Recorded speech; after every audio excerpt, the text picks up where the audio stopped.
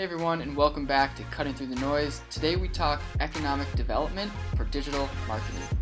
A really cool kind of change of pace from our destination marketing episodes 1 through 5. This episode dives deep into business and economic development as it pertains to really like B2B marketing. Sean and I, we chat about long tail conversions, we talk about customer acquisition, and we talk about what it looks like for tourism companies to partner with economic development firms. We hope you enjoy the episode, and let us know what you think. And we're back with Cutting Through the Noise, Economic Development Edition. Sean, how's your day? Good so far. Howdy, folks. Here we are. So, Sean, today we're talking economic development. We've been talking a lot about destination marketing in the acquisition, activation, retention, referral, and finally the conversion phase. But today we wanted to mix things up and talk about economic development because we do see a lot of overlap between tourism and business development for a city. Of course, when a company from out of state is thinking about moving to your state or moving to your city to open up a business, they're probably going to want to know not just what's the tax climate, but also what cool things are there to do in your city. Yeah, I mean, when you think about, this is very much a sort of B2B marketing, as opposed to kind of the B2C we've been talking about throughout the season, but you're still showcasing what makes your spot better than anywhere else. Right. So the same way that if you're, promoting a safari for your, destination marketing company, your tourism company, you want to show the visuals, you want to show the why, the what, and kind of the same thing with economic development. You really got to use your visuals and kind of work on converting people sort of that way by the benefits. Unfortunately, it's just a little bit different because it is a little bit longer of a conversion window. Yeah, people in January aren't looking to move their business in May, like people in January looking for spring break destinations in May. We've worked with a couple firms on the economic development side, and we're always just pleasantly surprised when the tourism organizations of those cities come out with really cool marketing assets that we can use: videos, images, stories, testimonials. And in a lot of cases, there's just great camaraderie, great partnerships between those two that allow some really cool overlap. Sharing of posts. We even did a video for an economic development firm here in Montana, and it got a ton of traction when the tourism company started sharing it, the local chamber of commerce was sharing it. It just became this sort of rally cry for, this is an awesome place to be. And people looking at that location from out of state would think, yeah, that looks really awesome. Yeah, one of the hardest things to do is really brag about yourself when you got a lot going on. Yeah. And so it's kind of nice to have one person sort of set that, and then by sharing it, you're kind of bragging without really bragging. Right. And it's nice to see sort of that overlap there, because when it comes to economic development, everybody's in it for the same thing. It's growing the city, growing the town, whether it's getting tourists in there or getting people to put down roots for their businesses. Yeah. When you think about personas of an economic development firm when they're getting ready to launch marketing campaigns, it is pretty different than the tourism companies might be thinking, or that the destination marketing firms might be targeting. In some cases, you're targeting site selectors, which is sort of this, seems like an archaic model where you're targeting people, consultants whose job it is to recommend locations. So you can do those things on LinkedIn, but you're also targeting decision makers of organizations, entrepreneurs with companies, maybe of less than 50 people, decision makers of companies over 50 people who might be in charge of selecting those sites or doing due diligence for new locations or business expansion. So the same way that we've talked about segmenting communication to different travelers, travelers ages 35 to 45, travelers traveling for spring break. You want to think about those same tactics when you're doing economic development marketing. Any tips I know that one of the things we talked about before going live here was customer relationship managers or client relationship managers, CRMs, something that we haven't talked a lot about in our destination marketing series, but what tips do you have for folks on the B2B side or on the economic development side when they're figuring out how do we manage important contacts? We have this person from a one-person company, a solo entrepreneur that wants to move to our city, and then we have this VP from a company of 500 that's considering relocating their business here? Like, do you treat those equal, and how do you manage that?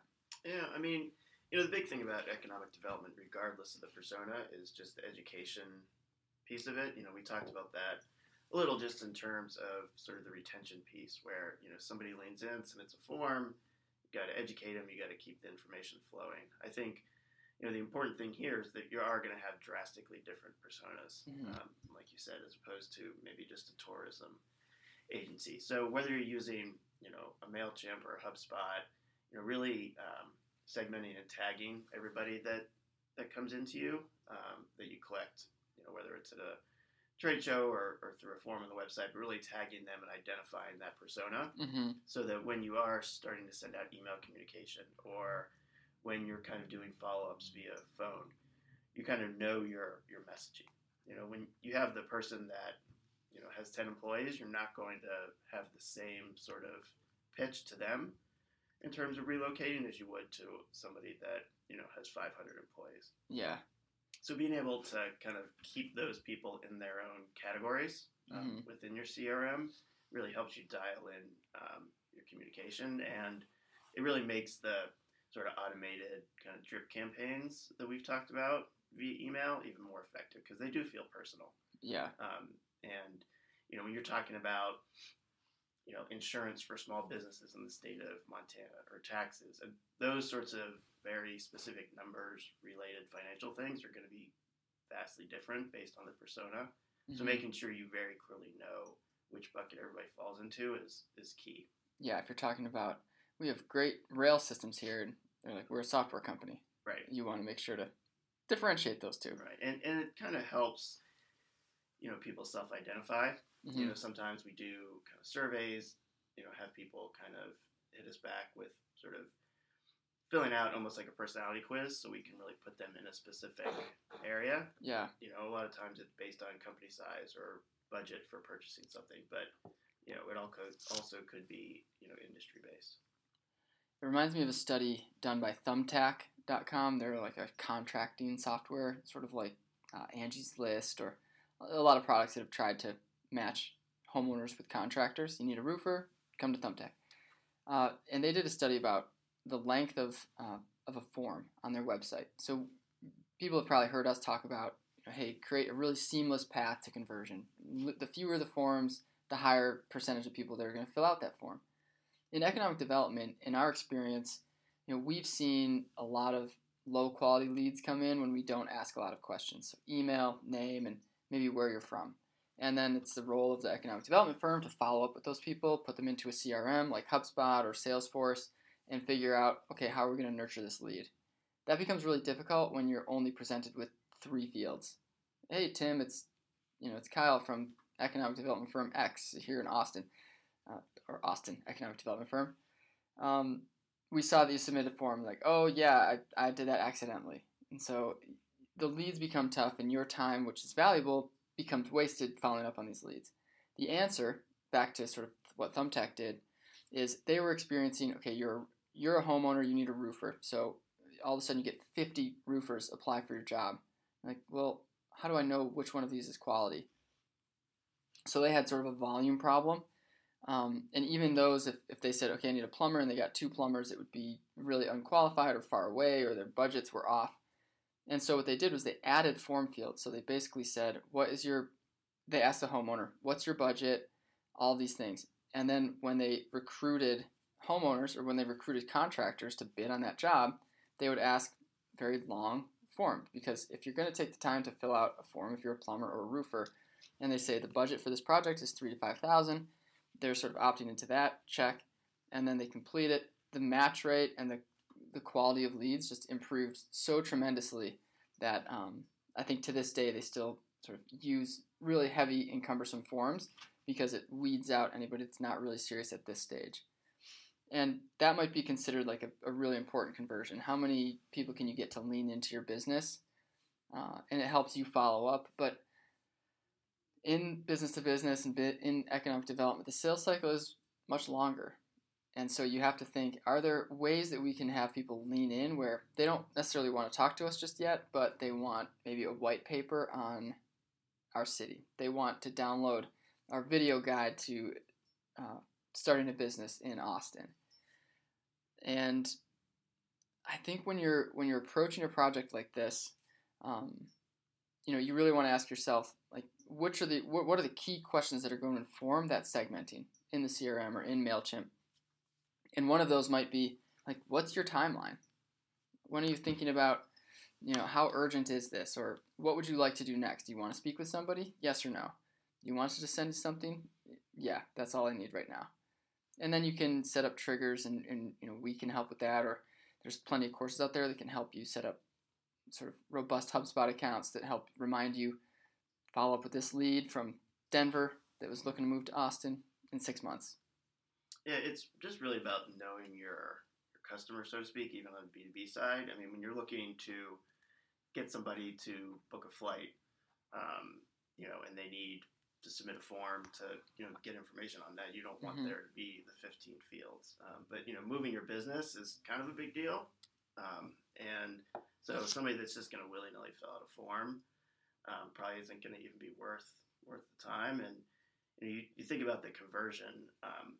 In some cases, it's going to be quantity. You want to sell as many widgets as possible. But in this case, getting 3 leads that 2 of them speak to you or return your emails, calls, or texts, as opposed to getting 15 and nobody, is kind of important. So you kind of need to think about that just as you're putting sort of the marketing infrastructure into place.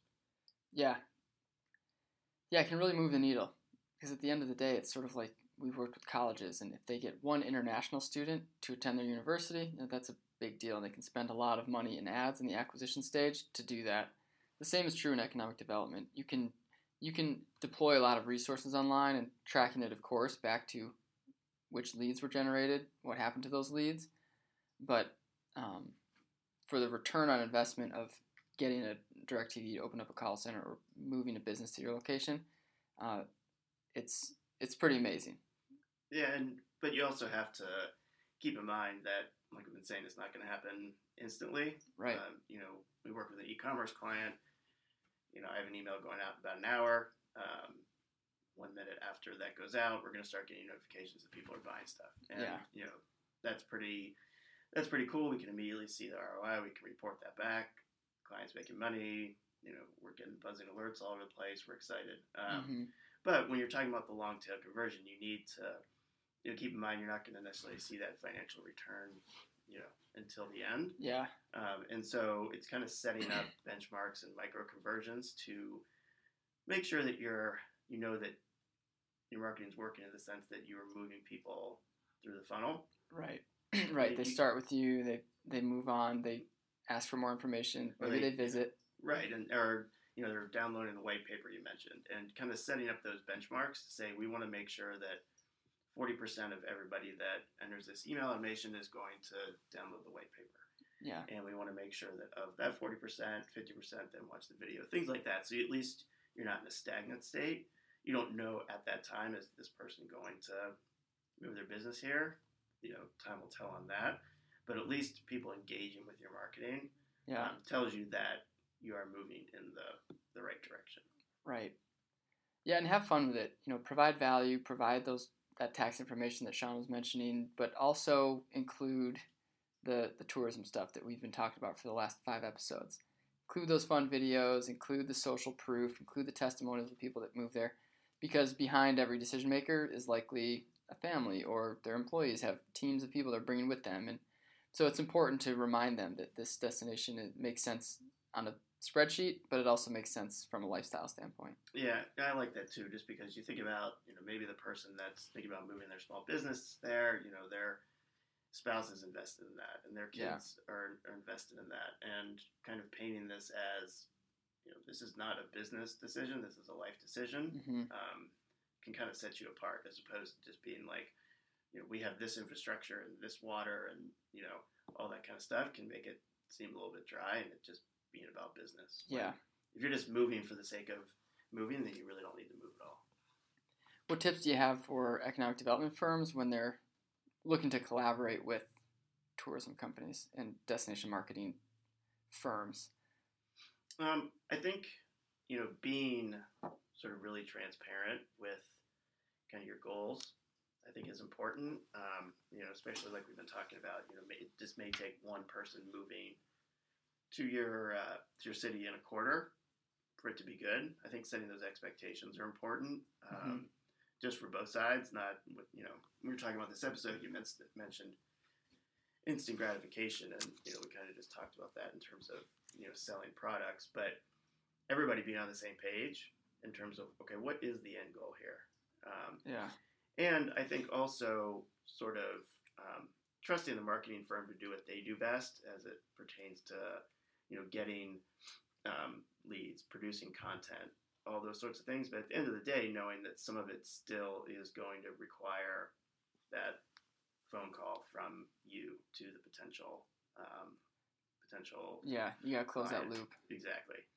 So there's kind of it really much more so than a lot of other kind of firms we work with. It is a partnership in the sense of everybody's kind of contributing, and I think having that comfort level is important. Yeah, I just thought of an idea. My time in higher ed, we would from time to time include, like here in Missoula at the University of Montana. So Missoula, Destination Missoula is our sort of marketing shop here, or not marketing, tourism shop here. They'll promote Missoula to people all around the world. We asked if we could include a University of Montana brochure or packet in their packet that they send out to potential visitors. So they'll have things to do in Montana, things to do in Missoula, but then they'll also have, you should visit the university. I think there's opportunities for economic development firms to piggyback on that idea, to say, something that we hear in Missoula, how did you land in Missoula? Well, I came here on a family vacation, fell in love with the place, and then had to move my business here, or had to move here. And that's an opportunity. So if you get a lot of visitors, some of those people might be business owners, and some of those people might be decision makers who are looking for a new place to land. And so don't count those people out as potential leads. Yeah, I mean, that's like when we started, you're just selling the place and the land and the people, as much as you are the business benefits. So, there's always leads out there. Yeah. So recognizing, I think that is important. Cool. Sean, anything else for the good of the order in economic development world? No, it's kind of neat to talk about. 1 week talking about floating down the river, hitting up Costa Rica to see the monkeys, and then economic development. That's just a kind of neat way that kind of digital marketing kind of ties in together, and what makes our jobs interesting, because we're always sort of working with a different type of client, different medium, but all the tactics can still apply. Yeah, and I think the Venn diagram of destination marketing and business economic development marketing, there's big overlap.